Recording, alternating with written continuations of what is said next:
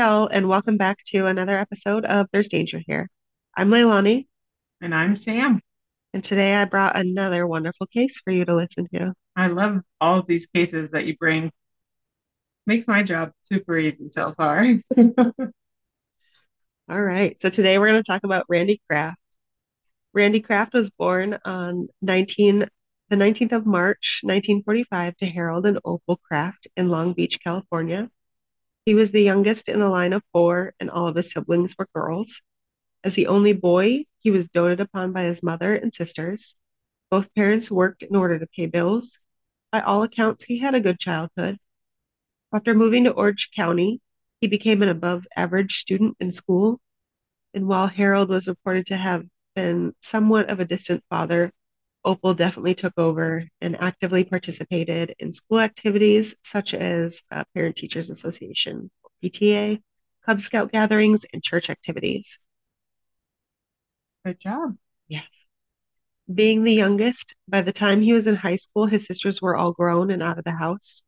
As I said, both parents worked full time, which allowed Randy more independence than the average teenager. He picked up temporary jobs while going through school, affording him the ability to buy a car. And with this ability, he now had was able to travel freely. Randy started frequenting gay bars at this time. Hmm. Still, he maintained his grades and graduated near top of his class, garnering him a full ride scholarship to the Claremont Men's College. While he originally joined the college under a conservative agenda, participating in several pre or pro Vietnam demonstrations, within a couple of years he transitioned into supporting a more liberal agenda. He also joined the Reserve Officer Training Corps. At this time, he was openly in a relationship with another male. For income, Randy began working at the Garden Club, which was a well-known gay bar in the area. And he was seeking or began seeking the attention of male sex workers at this time as well. His first run in with the law was in 1963 when he accidentally solicited an undercover police officer. Oh no. Oops. Yeah, oops, indeed. But he was released with just a warning as this was his first offense.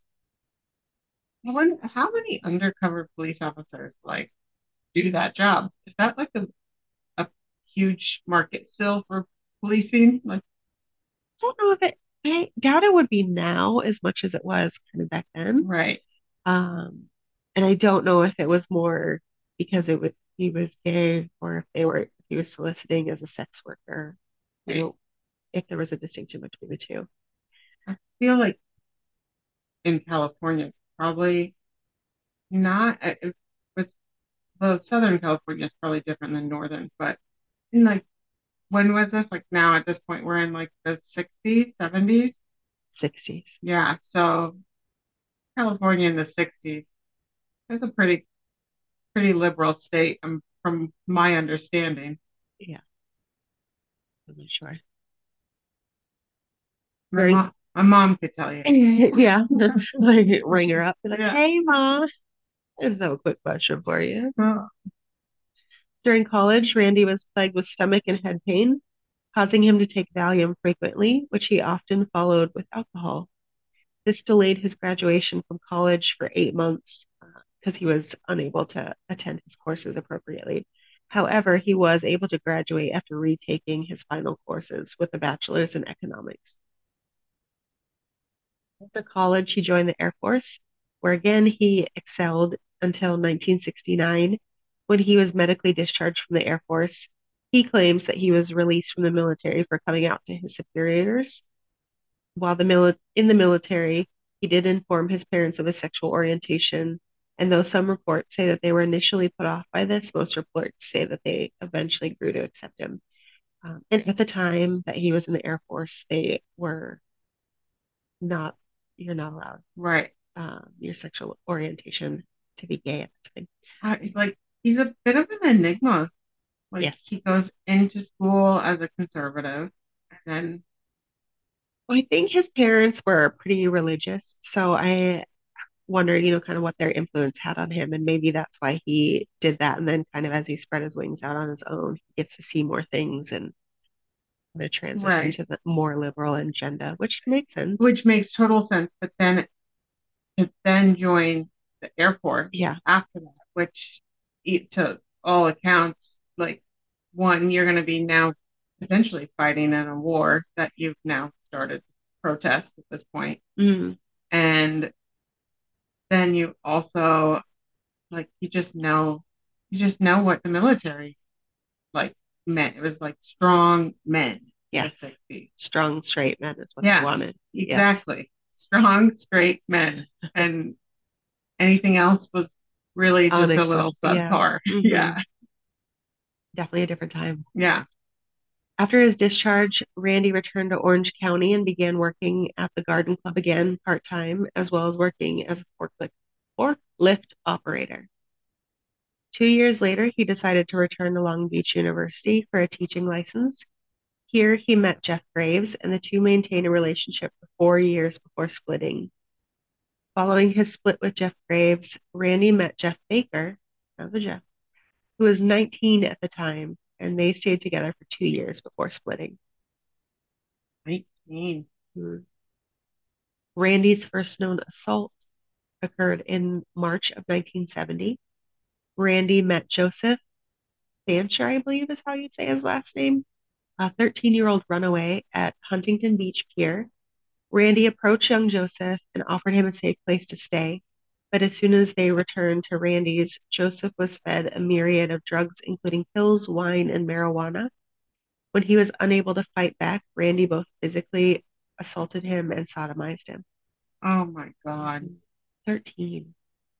When Randy left to go to work, Joseph ran barefoot out of the apartment to a nearby bar, convincing patrons to call the police. Before speaking to police, he was taken to the hospital for treatment, which included pumping his stomach. After leaving the hospital, Joseph took police back to the apartment where they found his shoes, photos of Randy with other men, and illegal drugs. The police had entered while Randy was at work and did so without a search warrant. That, coupled with Joseph's admission that he ingested the wine and pills voluntarily, no charges were filed in this case. Oh my God. He was 13. It's 13. I feel like that law's changed now. Like, I could be wrong, but I feel like as a 13-year-old, you can't consent. I guess it depends on Correct. the state in general, Correct. but like you You're a can't minor. Yeah. consent at all. Like you're a minor. Yeah. You should have known better. He should have faced charges. Yeah. On the 5th of October, 1971, police found Wayne Joseph Duquette on the side of Ortega Highway.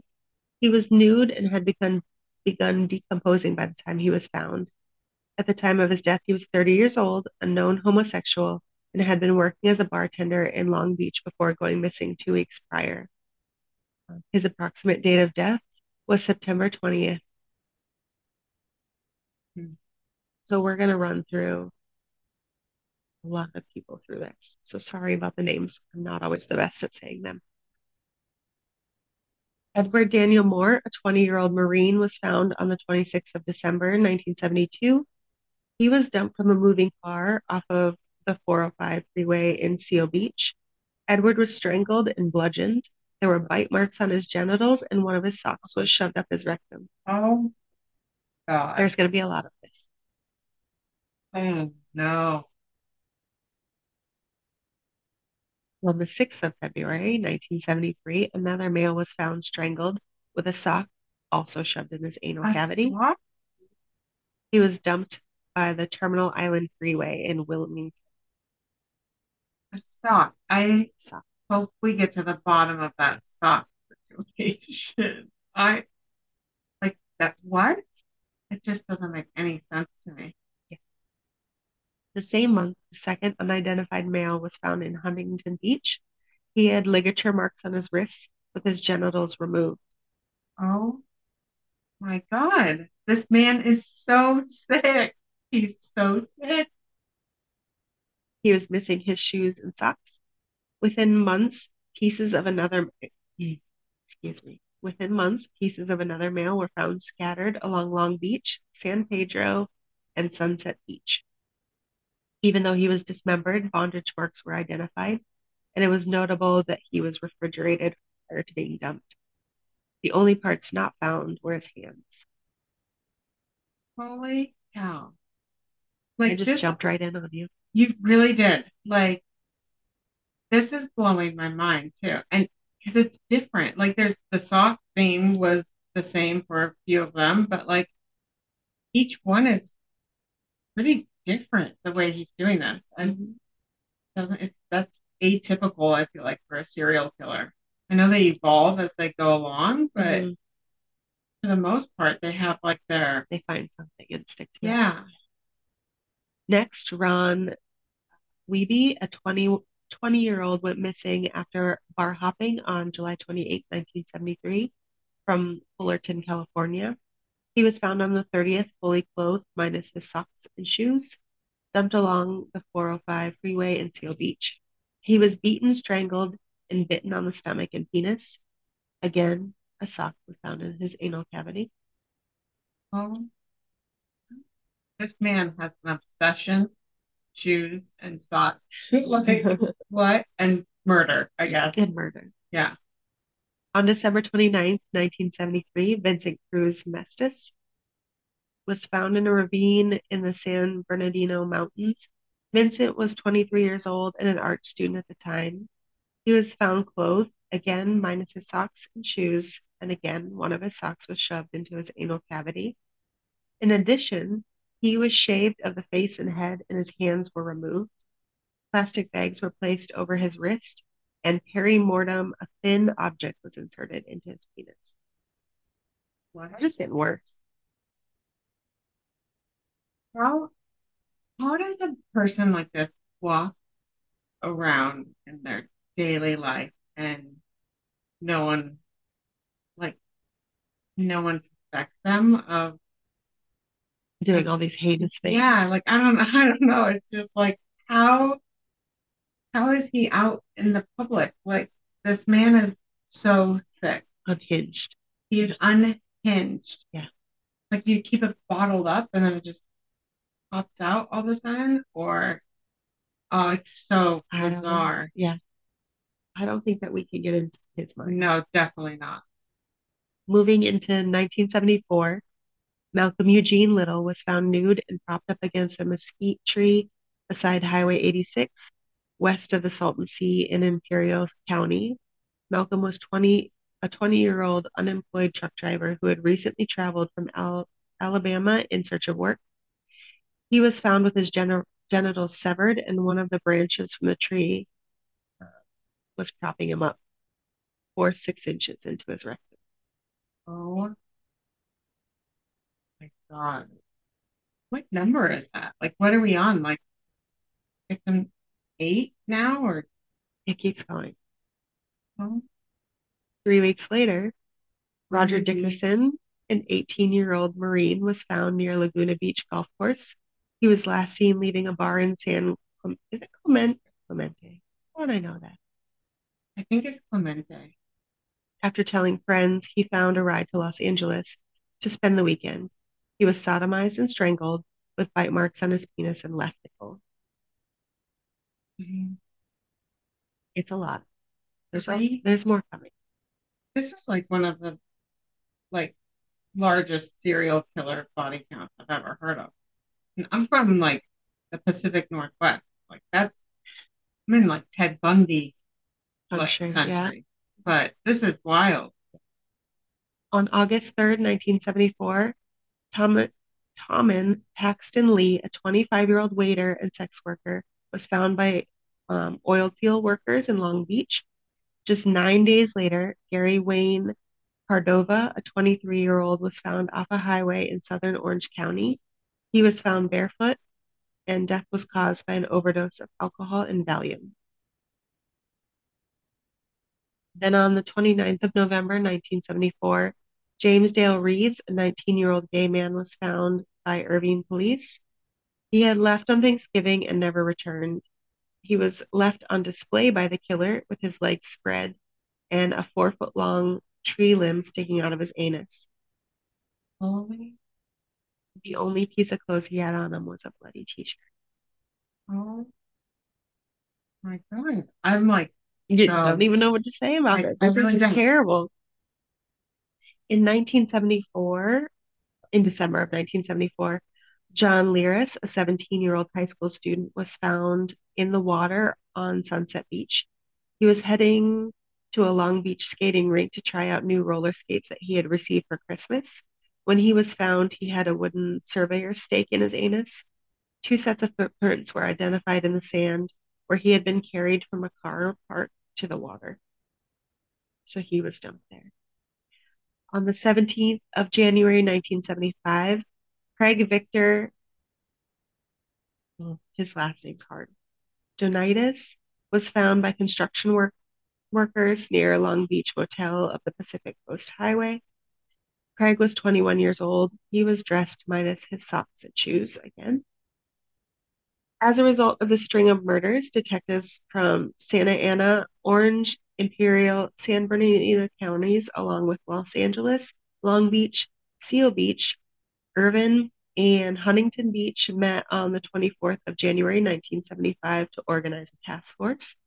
They were joined by the FBI profile from Quantico, Virginia, a special investigator from California's State Attorney General's office, and several forensic psychologists. I can't believe like being a police officer and you are keep finding bodies like this. Yeah.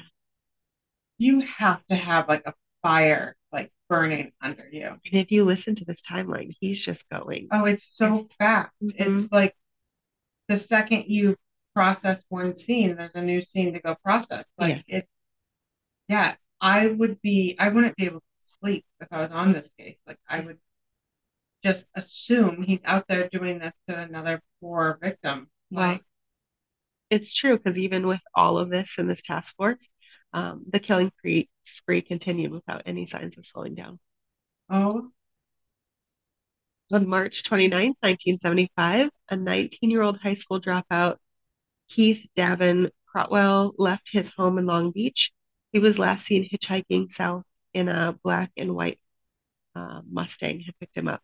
He was dismembered, and a group of boys that were out starfish hunting stumbled upon his severed head on May 8th near Long Beach Marina. starfish hunting. Yeah, yeah. Oh, yeah, because on the beach they used to, like, you can look for starfish. Oh, in the middle of the night? Is it? Oh, wait, they weren't. No, it's not the night. I assumed it was the night for some reason, but no, that was when this kid was murdered. But in the middle of the night. Oh no. Police found that Randy Kraft was a registered owner of the same colored Mustang. Randy spoke with police and did give a report telling them that Keith got a ride, but stated that he was dropped off at an all-night cafe. After this, Randy had a very brief cooling off period of a whole 24 weeks. So they had him in his sights, talked to him, let him go. I would hope that you have like no lead so far on all of these murders, and you finally get like maybe a little bit of something. Like the last known place this kid was alive was in this car. Find out it's this guy's car. Maybe you talk to him and he's super charming, and you're like, no way it's him. But let's tail him for like the next year. That's what I would do. Next year. That's a long time. It's a lot of money and a lot of taxpayer dollars.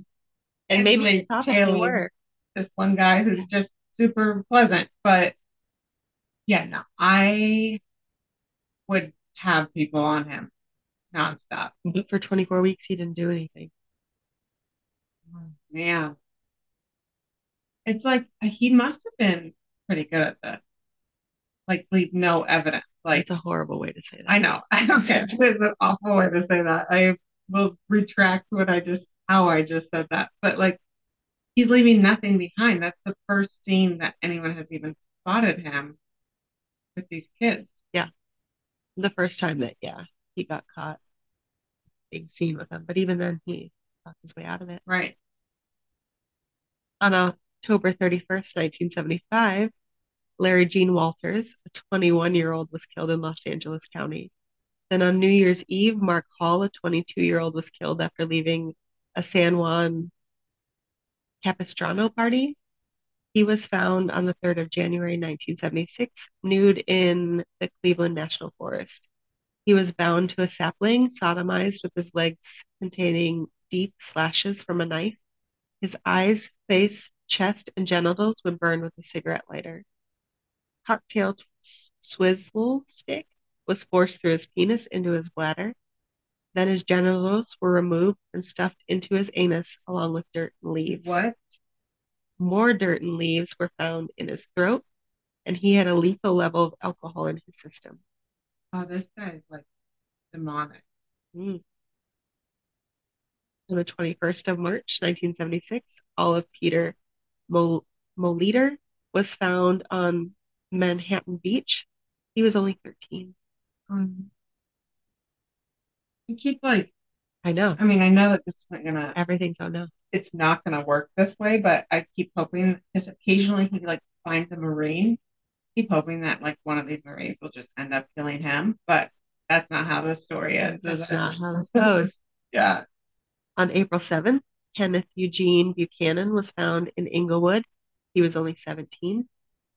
Weeks later, on April 19th, Larry Armendariz, a 14-year-old, was found in Los Angeles. Another 13-year-old, Michael Craig McGee, was found on Redondo Beach on June 11th. In October, a 16-year-old Randall Lawrence was found on the Highway 80 in a trash bag. And during the same time frame, on December 10th, 19-year-old Paul, I think it's Fuchs, went missing from Redondo Beach. Numerous other victims were dumped at this time frame, but they remain unidentified. My God. He's like getting a little, like, for lack of better word, but man, I'm gonna sound awful in this podcast, but like he's getting lazy. Like he's choosing 13-year-olds now, 14, like picking young. Well, one of his first victims was 13, so Right. But he shied away from that then. He I like, think he'll just whoever he's found. yeah, I guess he's just gross. Then another cooling off period began from April 16th, 1978, when Scott Michael Hughes was found. Scott was a 19-year-old Marine found by the 91 freeway in Orange County. He was found fully dressed, but his shoelaces were removed and believed to have been used to strangle him. During the autopsy, it was found that his left testicle had been removed and his genitals mutilated, and Valium was in his system. On June 10th, 1978, Roland Young, 23-year-old, was released from Orange County Jail. After leaving jail, he wasn't seen again until his body was found on June 11th in an Irving gutter. His wrists were bound and his scrotum and part of his penis were severed, and he was stabbed 4 times and redressed. This is it's just wild to me that this man was able to Have a life and do this at the same get time. away with get away with this for so long too. Like, On June 19th, Richard Keith, a 23-year-old Marine, was hitchhiking from Camp Pendleton to Los Angeles to see his girlfriend. He was found the next morning in southern Orange County after his body was pushed from a moving car. On July 6, 1978, a still alive Keith Klingbeil was found after being pushed from a moving car as well. A motorist found him lying across a northbound lane of I-5 Mission Viejo. Officially, he died from an overdose of alcohol and Tylenol. During his autopsy, however, ligature marks were noted on his ankles as well as cigarette lighter burns to his nipple. I just Your am like, look of disbelief is yeah, pretty heavy right now. I'm like just totally beside myself with this case. I cannot believe I haven't heard of this. I find it crazy that he's not as talked about as he is with the body count he has Like, and what he's done. I've literally Googled like serial killers who've killed like a ton of people just out of like curiosity, like you watch your documentaries and then you're like, wait, that person so bad. How is there anyone worse? And this guy has not ever shown up. And this is maybe one of the worst cases I've ever heard, Yeah. actually. And it keeps going. So on November 18th, 1978, a 21-year-old Michael Joseph Inderbeaton, who was a Long Beach truck driver, was found. He had been sodomized with an unidentified object, his eyelids burned with a cigarette lighter, and dumped in the same location as previous victim Edward Moore.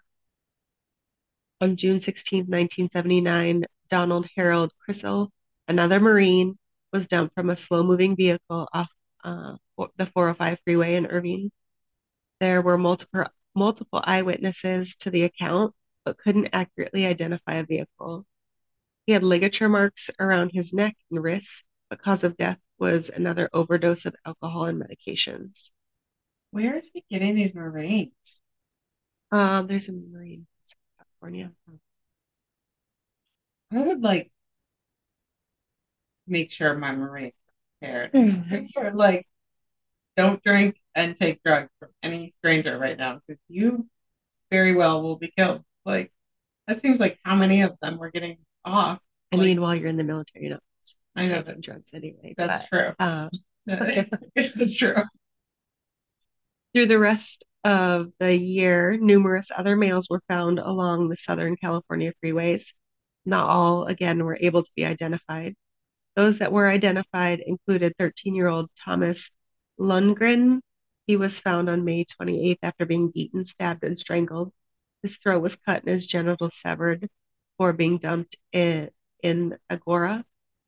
On August 6, 1979, Marcus Grabs was found after being stabbed, strangled, and sodomized. The 17-year-old was again hitchhiking out of Newport Beach at the time.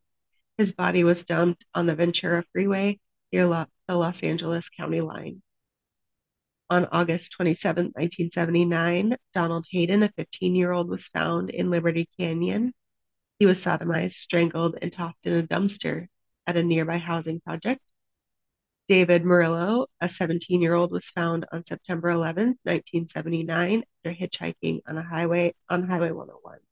He was nude and had been beaten, strangled, sodomized with rope burns on his ankles. Randy Kraft was working as a freelance data processing consultant in July 1979. By August 1980, Randy was consulting for Lear Sigler Industries, I think is how it's called. It's LSI, that had regional offices in Michigan, Oregon, and San Diego. His consulting allowed him to travel to these offices. On July 17, 1980, Michael Sean O'Fallon was found along I-5, 10 miles from Salem. Oh my gosh. So now he's in another state. And like I'm looking out at the landscape Yeah, in which this happened. yeah. Michael was a 17-year-old who was hitchhiking out of Colorado to British Columbia and then to Oregon. Michael was found naked, hogtied, with a cord around his scrotum. He had high levels of alcohol and Valium in his system. On the 3rd of September 1980, Robert Wyatt Loggins Jr., a 19-year-old Marine, was found with a plastic garbage bag around him. After being locked down in his barracks for drinking, Robert had finally finished his punitive measures. The night he went missing was the first night he was able to leave. Randy was found with lethal levels of alcohol and medication in his bloodstream. His death was not ruled homicide at first until evidence from Randy's home matched him to Robert. Oh, okay. In April 1981, 17-year-old Michael Duane was hitchhiking from Seattle to California. Michael was found sodomized, beaten, with scratches covering his thighs and groin. That same day, Randy visited a hospital close to where Michael was found. He had an injured foot. According to him, the accident occurred while walking barefoot in his hotel. So likely Michael Fupp. Hmm. On July 29th, 1981, the smell of rotting flesh led police to Hollywood Freeway near Echo Park in LA, where Raymond Davis, a 13-year-old, and Robert Avila, a 16-year-old boy, were found. Raymond had disappeared while searching for a lost dog a week prior. Oh no. Like, sad. He was just trying to find a poor pup. Oh, just family dog and this monster comes into your life. Just 3 weeks after this, on August 20th, Christopher Williams, a 17-year-old, was found dumped in San Bernardino Mountains. Christopher had been given sedatives and was suffocated with papers shoved into his nostrils. God. So we're moving into 1982. No victims were identified until November 26, when Brian Witcher, a 26-year-old, was found on I-5 near Portland, Oregon. He had alcohol and Valium in his system, but had been asphyxiated. This man has been getting Valium either prescribed to him or like the same dealer, whoever, wherever he gets it from. He's been getting Valium for 20 years. Like, I guess more than that. He was a lot more common back then, though. It definitely was. It would not be happening now. On December 9th, Dennis Alt and Chris Showborn, who were cousins, were found in Plainfield Township, Michigan. They had gone out to a bar together 2 days prior. Chris was nude. A ballpoint pen was shoved into his penis with alcohol and Valium in his blood. Dennis had the same concoction of alcohol and Valium, but was fully clothed, although his pants were unzipped to expose him, and he was minus his shoes. Both men were strangled. Oh, this is like also shocking. Like maybe this is why I haven't heard of it, but it's like one of the first times you don't have to be scared as a woman. Like he's not coming for you. No, no, yeah. So Randy had been in town for a conference, and it was later identified that the pen inserted into Chris matched his hotel pen where he was staying. Uh-oh. On later, Right. Yes. Not soon enough. But on December 9th, 19-year-old Lance Trenton Taggs was found nearby the original dump site of Brian Witcher in Oregon. He was found with his socks shoved down his throat and no signature of alcohol or Valium combination. The same month, on the 15th, 29-year-old Anthony Jose Silveira was found outside Hubbard, Oregon. He had been hitchhiking home after work. When he was found, once again, he had the alcohol and Valium concoction in his system. He was sodomized with a large object. Then a red plastic toothbrush was partially inserted. how is this man like he has a job? Mhm. How does he do so many of these murders? Like you just roll into work like at 10 a.m. the next day, like sorry, I had a night. Yeah. Like what? Like, how do you Like function? how are you? Yeah, it's like he's like a alcoholic, like but a murderholic. Like Yeah. he's By literally noon, he has to have a murder in or else he gets the shakes. yeah, exactly. Like and oh, it's just so wild to me that he's able to like sustain a normal human lifestyle while still doing all of this. Like, and is he collecting all these shoes? Does he have like a massive shoe closet? Like, what is he doing with the shoes? Like, I don't think he's getting shoes, but he does take trophies. oh my God. Mhm. So Randy left semen behind in this case. Um, Still too early for DNA, though, right? What year is this now? I mean, in we're early 80s. Yeah, we're into 1982. Okay, so we're pushing, we're right there. Yeah. On February 13th, 18-year-old Jeffrey Nelson and 20-year-old Roger Duvall Jr. were found near Claremont College. They had been sodomized and strangled. They the pair had been bar hopping 2 days earlier when they went missing. During this time frame, 21-year-old Michael Lane disappeared while hitchhiking in Orange County. His skeletal remains were found in 1984 near Ramona, California. On the 14th of May, 1983, Randy was pulled over at approximately 1 a.m. under the suspicion of driving under the influence. Gee. I mean, It's about time. yeah, it's about time. He's clearly like, he probably is an alcoholic too. Like, there's a lot of Valium and drinks. So come on, man. So Randy stepped out of his own vehicle with his pants unzipped. Oh, As the officer approached the car, he found Terry Gambrell, a 25-year-old Marine, lying in the passenger seat of the car. He was clearly deceased, wrists zip tied together, with his genitalia exposed. marks of strangulation evident across his neck. An autopsy would reveal that he was strangled with his own belt. In addition, he had high levels of alcohol in his system, along with Ativan. I switched it up a little bit. Yeah. Randy was immediately arrested and the car was searched.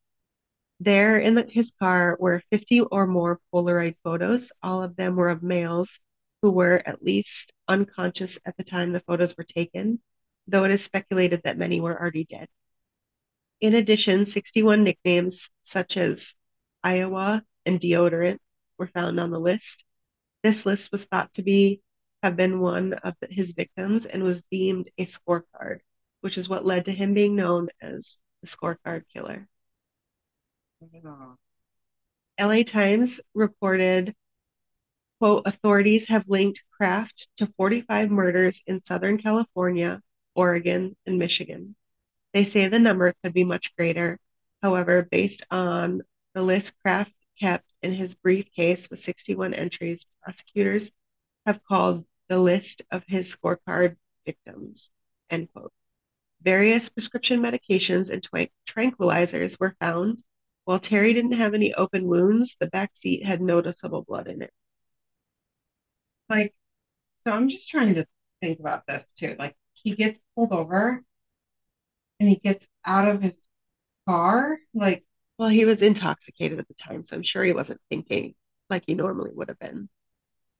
yeah, I mean, clearly, but it just, oh, it's so strange. Yeah. It's so strange that he can live a normal life, but then this is like the man who shows up when the police pull him over at that one time. Like, how did he get away with this For for so so long long? before. How Yeah. had he not been pulled over? I have no idea. Moving to his apartment, more photos were found of victims along with articles of their clothes. The fibers of his apartment carpet, along with his fingerprints, were later used to match comparative samples in unsolved cases. So he did leave behind evidence. It's just they didn't have anybody to compare it to find out Right. who it was. There was no Right. suspect at the time. Randy was initially charged with a single murder, Terry Gambrell, and after pleading not guilty Oh, on May wow. 16th, 1983, his bond was initially set at 250,000. Oh, that's just not enough. However, the judge tripled it owing to his dangerous nature. Okay, good. Yeah, definitely. I don't even think that's enough. Serious. No. He should have been a no bond. Like, Yeah. I'm sorry. You have how many bodies? Like, Yeah, no, there's not enough money in the no, world to let you walk out of here. no.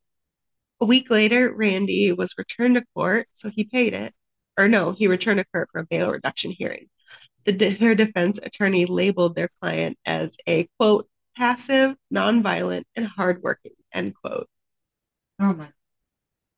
In response, prosecutor Brian Brown immediately charged Randy Kraft with 4 additional murders, that of Jeffrey Nelson, Robert Loggins, Roger Duvall, and Eric Church, at which point Randy put in a second not guilty plea and the judge accepted and revoked the possibility of bail. That's like such a beautiful moment. Yeah. Prosecution. Like, sorry, you want a bail reduction? Well, I'm also going to charge you for 4 more murders right. that we know you have done. We'll hear your arguments. Like, we'll let his counsel speak for him. We've got some stuff to say. 1 week later, an additional charge was added for the murder of Mark Hall. Oh, you know they were just in their office, like trying to connect the dots to all these people. Like, I'm sure, but also like, are we going to try these all at once or one at a time? Because if you fail one, you could fail them all. Yeah. Like, I can't imagine the prosecutors are like, what? I don't even know how to sort. Where do you begin? I don't even know where you begin. I also don't. It'd be so frustrating because you'd have so many. Like, if there was a sock shoved in some inside of someone, Yeah, you instantly know it's this guy who did it. yeah, Like, but you have to prove it. yeah, You can't just say like, well, clearly he did it because look at all these other guys. Like, yeah. you really can't do that. Like, you have to be able to say, well, here's how we know he did it. Like, For every single one. for every single person. You could, if they were doing multiple trials, though, you could use previous ones against him in most cases, unless defense For wins the sure. right for them to not bring it up. That'd be a case that like circumstantial evidence to me would be valid. Yeah. Like I'd be like, okay, he was in the same area at the time this kid was found, We know his like, MO. and we know what he does. Yeah. Yeah, he did it. Like, By September 8th of 1983, a press conference was held by prosecutor Brian Brown announcing that the state was ready to go to trial for 16 counts of murder that were conclusively tied to Randy. see? The preliminary hearing did not begin until the 27th of that month and lasted 7 weeks. The patrol officer that found Randy with the dead body in the car was called to testify. Forensic pathologists were brought in to speak about the injuries inflicted on victims of Randy. With all the information against him, Randy was held for trial. While awaiting trial, Randy's initial defense attorney, Doug Otto, withdrew from his case, stating he would not allow Randy to be co-counsel, which is what Randy had been insisting on. Once a new team was instated, both prosecution and defense put in multiple motions. These resulted in continued delays and cost over $2 million. And this was before the trial even began. Oh no, that is a lot of money. Yes. At the same time, Oregon came in filing 6 counts of murder. Michigan followed with an additional 2 counts. He wanted to be co-counsel. It's like such a serial killer thing to do. Like, You just they know better. assume that I got away with it for so long. Let me just get away with it now, too. Yeah. It's like a God complex. Like It is. they think they're better than everybody, which is why they think that their murder, their murdering of people is okay. Well, okay, well now I'm explaining to you why it's okay. No, dude, Right. murder's murder and it's not acceptable. Or they like think that they are going to be so clever to convince a jury and a judge that they didn't do it. Yeah. Like they just think they're so smart and they can outwit everyone. They're terrible. In September of 1988, the trial against Randy finally began. The defense attempted to prevent any evidence during the search of the car and apartment from being reported, but were denied as proper search and seizure were followed. In another motion, defense requested that beyond the 16 victims that Randy was on trial for, no other names or information could be allowed in court. So, like I was saying before, defense is going to try to keep that out. The judge allowed this motion. Prosecutors returned by calling more than 157 witnesses and presenting the court with over 1,000 exhibits of damning evidence. Wow. They were like, you know what? Fine. We won't talk about the other We don't victims, need but them. we're going to bring in a Yeah. ton of information to just push it over the edge.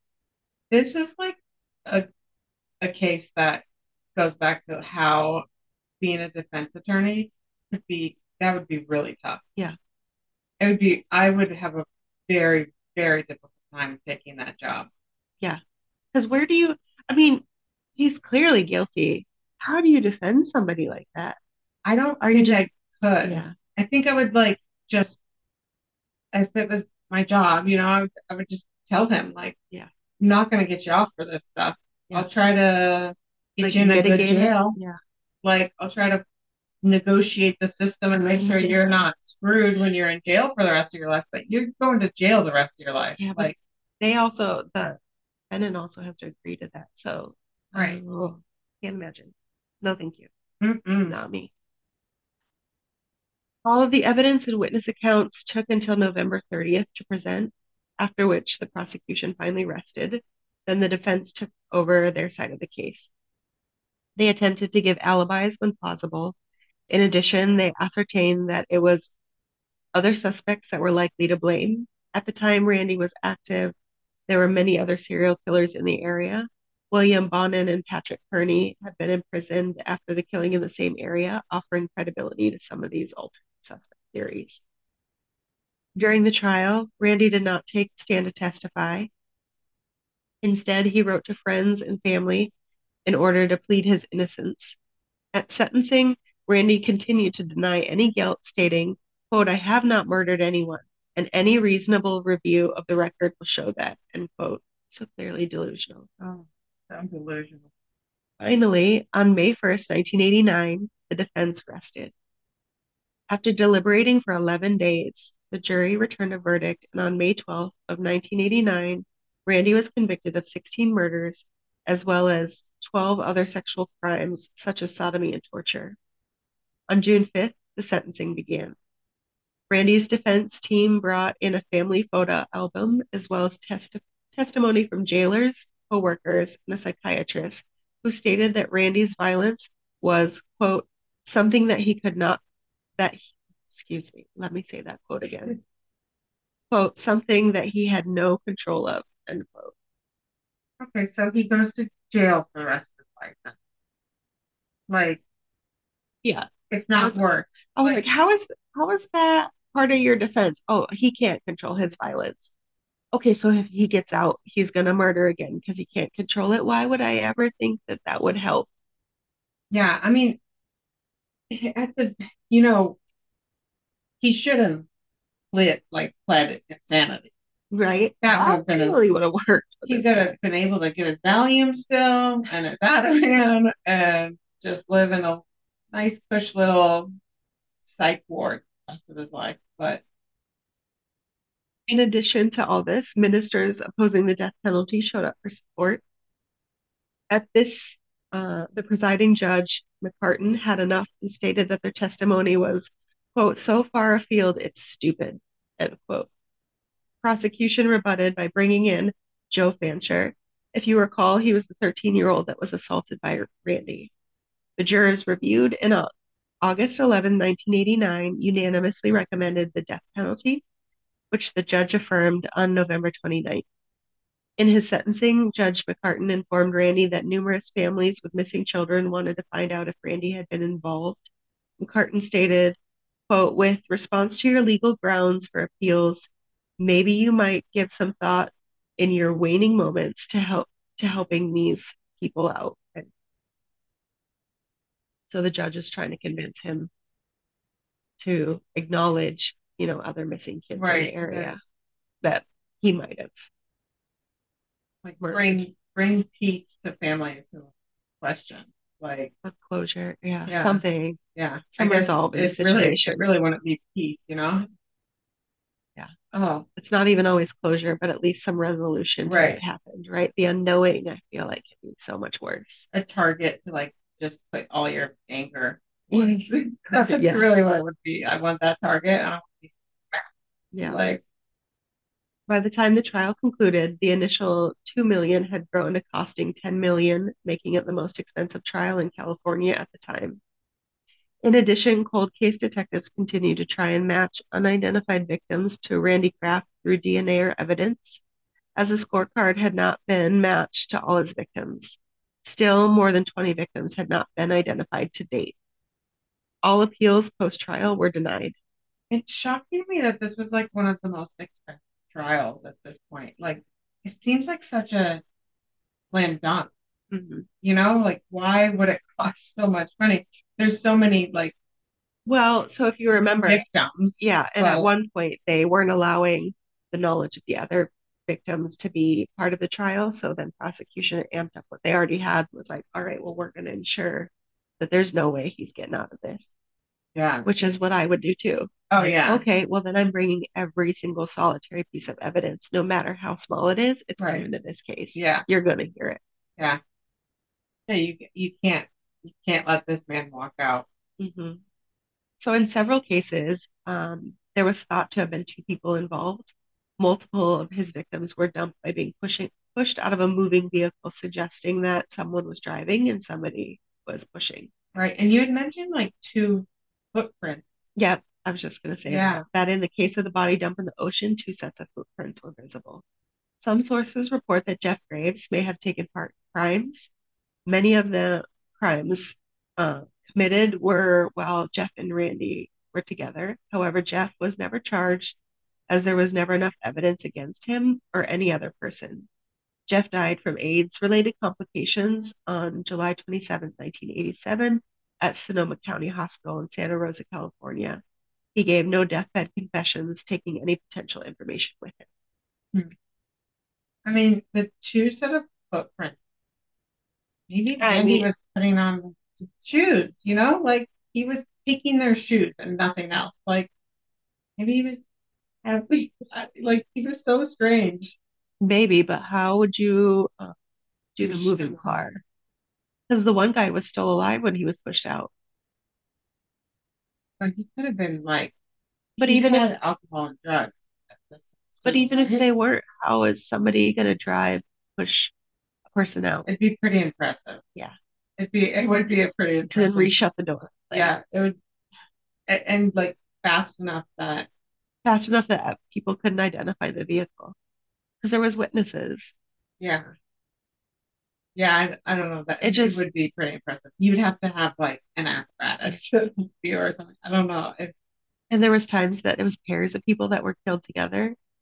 That's Right. I was thinking that as two well. men Like, together. I mean, that's also trying to, I mean, I know that there's, the Valium in the system and the alcohol that would probably slow people down, but still two against one, two is that's, you'd have to really like they would have to be passed out yeah, at that point. You couldn't you couldn't take on two. yeah, And again, he took on Marine, yeah, like multiple, like multiple. at least five I can remember on that list Yeah, of Marines. Like some of them are younger, but at the same time they are physically young, fit. fit kids, like Hmm. men. And he was just aging. So he's not like I have to see a picture of this guy.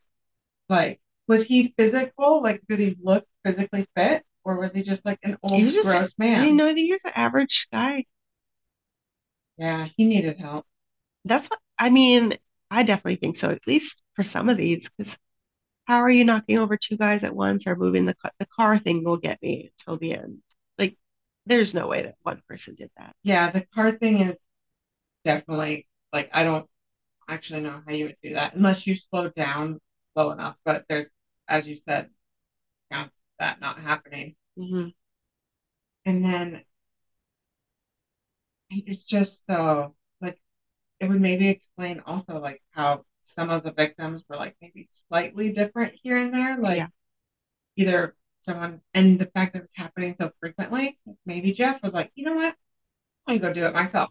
Like, Yeah. and they were just like going crazy together. Jeff Dude. was his boyfriend, Yeah. For several years.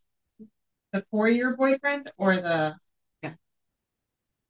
So Randy Kraft's death sentence was upheld by the California Supreme Court on August 11, 2000. Currently, Randy Kraft remains on death row in California at San Quentin State Prison, shot. where he purports that he was only found guilty because of his sexual orientation. Nah, that is so not true, man. It's so not true. Yes. All right. So that was the gruesome details of all of his crimes, and that wraps up the terrible case of Randy Kraft, aka the Scorecard Killer. That's a really like How was unique he not talked case. about more? I know. I'm really like shocked that I haven't heard of him. I don't. I'm like curious if it's because his victims were like young men that it's not talked about as much, but it's just shocking to me that that went on for so long. Mm-hmm. So I actually wrote out his victim list. It takes up a solid page Yeah, of information when you're putting them out. yeah.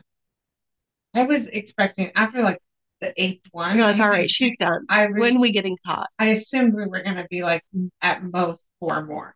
Like 12 is enough, right? Like That's yeah. one is One enough. is enough. One is enough. One is One more is than enough. enough. But like was enough to become like that the stories you see on Netflix and Hmm. but I have not. It's just pretty devastating. Yeah. And so we have, 41 names of known victims. There's so many And more. he has, 20 extra names on his scorecard that were never identified. So, I mean, he was making hitchhikers, and like, there's going to be so many names that people that you just missing, and yeah. that's that. And there was missing kids in the area that have never been found. I mean, he has a potential to have a lot more actual victims. I know a lot of serial killers, I feel like once they get in prison, they try to bolster their story and give extra numbers. But I really feel, and he hasn't done that. And I Yeah, really feel like his list is a lot bigger yeah. than just, Like, when was his execution day? he doesn't have one. He He's in doesn't have one. California. Oh, okay. California is one of the states with a moratorium on their death sentence Hmm. or their executions. So He did can be he? sentenced, but right now they're not. And he's one that I definitely, he's the reason that I wrote death penalty. Right, Really 41 people, and he, psychiatrist says no control over it. right. So What's there's no the rehabilitation possible at that point. So what good would it be to have you back in society? None. So why are you still like there's nothing that could come of right? anything other than the death penalty. Like you need and the way that he did it, he was He vicious. was vicious.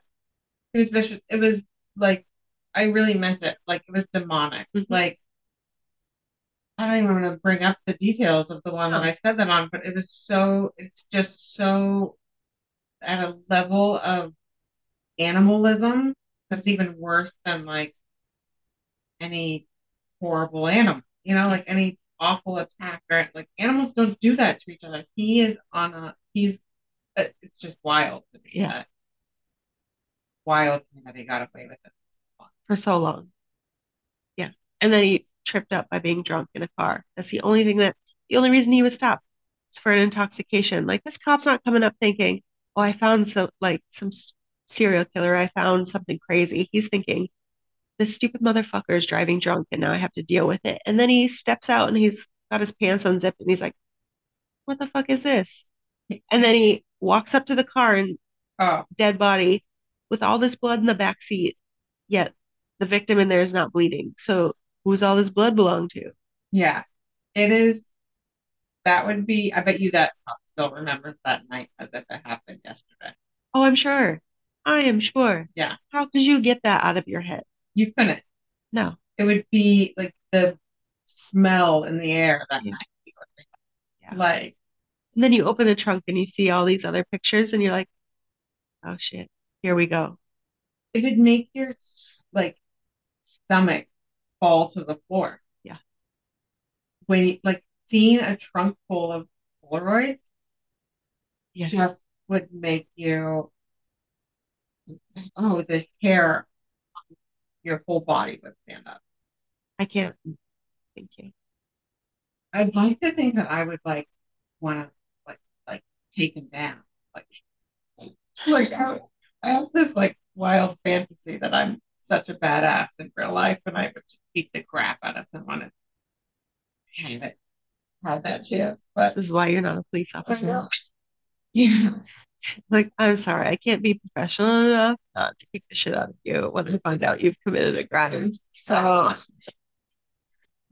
So I don't think I could really beat the shit out of anyone. But still probably would just let him get away if I tried that at that point. But yeah, I couldn't be a cop for that reason. yeah, no decorum against it. Definitely Sorry, can't do it. yeah, be on a lot of administrative leaves. All right. Well, to all those listening, remember to be careful out there. It's a dangerous world we live in. And again, if you're listening to this podcast, go ahead and like and follow and review. We'd greatly appreciate it. Thank you.